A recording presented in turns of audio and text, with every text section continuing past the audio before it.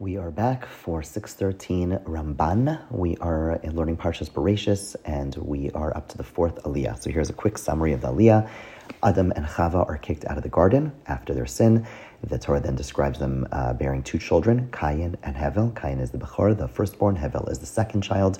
Cain brings an offering, then Hevel brings an offering, and as we know, only the offering of Hevel is accepted.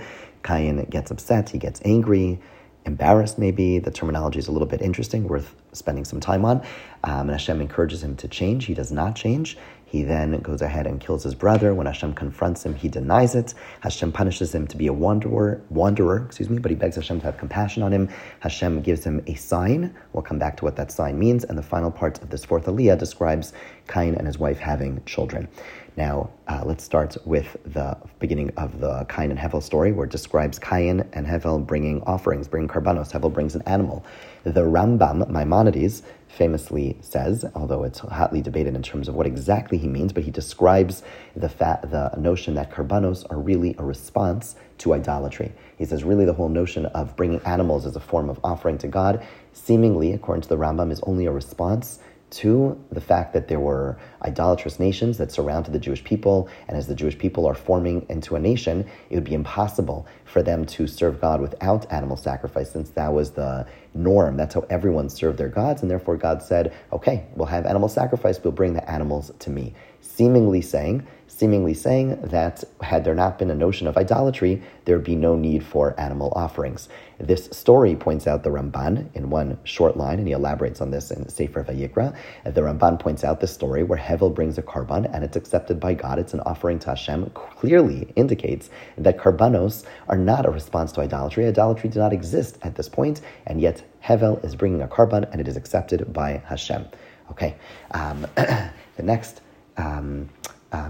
thing we want to focus on is this whole dialogue between Hashem and Cain. God tells Cain, "Imtativ se'es." If you are good, se'es. Se'es means you'll be lifted up. What does lifted up mean? So some of the Mefarshim suggest se'es is that instead of being embarrassed, which is when a person's embarrassed, they feel small, they feel low, their face falls. God says, if you do what's right, imtativ, all you have to do is change your ways. You can become a better person. And if you do se'es, your face will be lifted up. This is the approach of the Ibn Ezra. The Ramban argues, he doesn't reject it out of hand, but he suggests, no, imtativ se'es means you will be lifted up, you will be above your brother. Cain is the Bechor, he is the firstborn. He is supposed to be the leader, he's supposed to be the more elevated one, he's supposed to be the priest of the family, the guide of the family, the leader of the family, and yet he is not acting the way he should, and therefore he is lower, and God says to him, imtativ se'es, if you are good, you'll be lifted up. Okay, obviously, as we know, Cain rejects this, and Cain goes ahead and kills Hevel. When he's confronted, he denies it, and Hashem tells him his punishment. His punishment is that he's going to be a wanderer.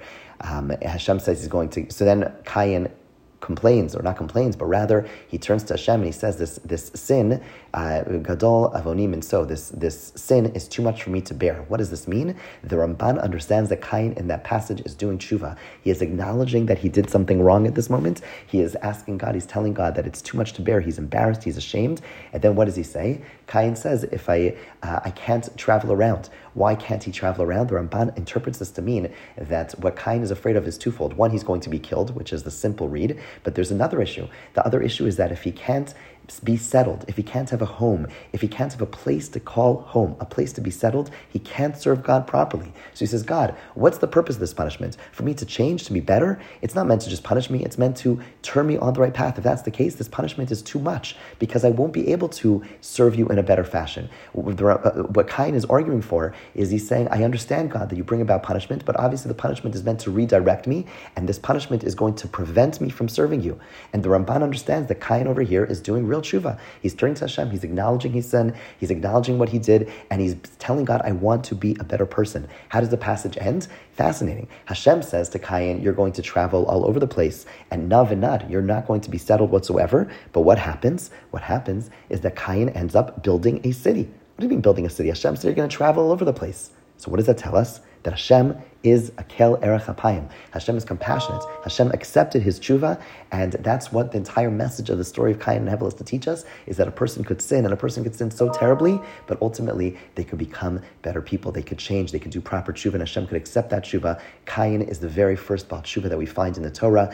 Adam sinned, but he doesn't do tshuva. Cain sins, and he does. And we see that Hashem accepts his tshuva, that instead of his punishment of being a wanderer, of being in galus, of being in exile, Hashem allows him to settle, and he does indeed settle down, and Hashem accepts the tshuva of Cain, letting us all know that no matter what we do, as terrible as a sin, as terrible, truly terrible as a sin, as it was what Cain committed, nonetheless, if we truly turn to God and beg him for forgiveness and really truly commit to change our ways, Hashem will accept our tshuva. Have a wonderful day. I will see you tomorrow on Thursday.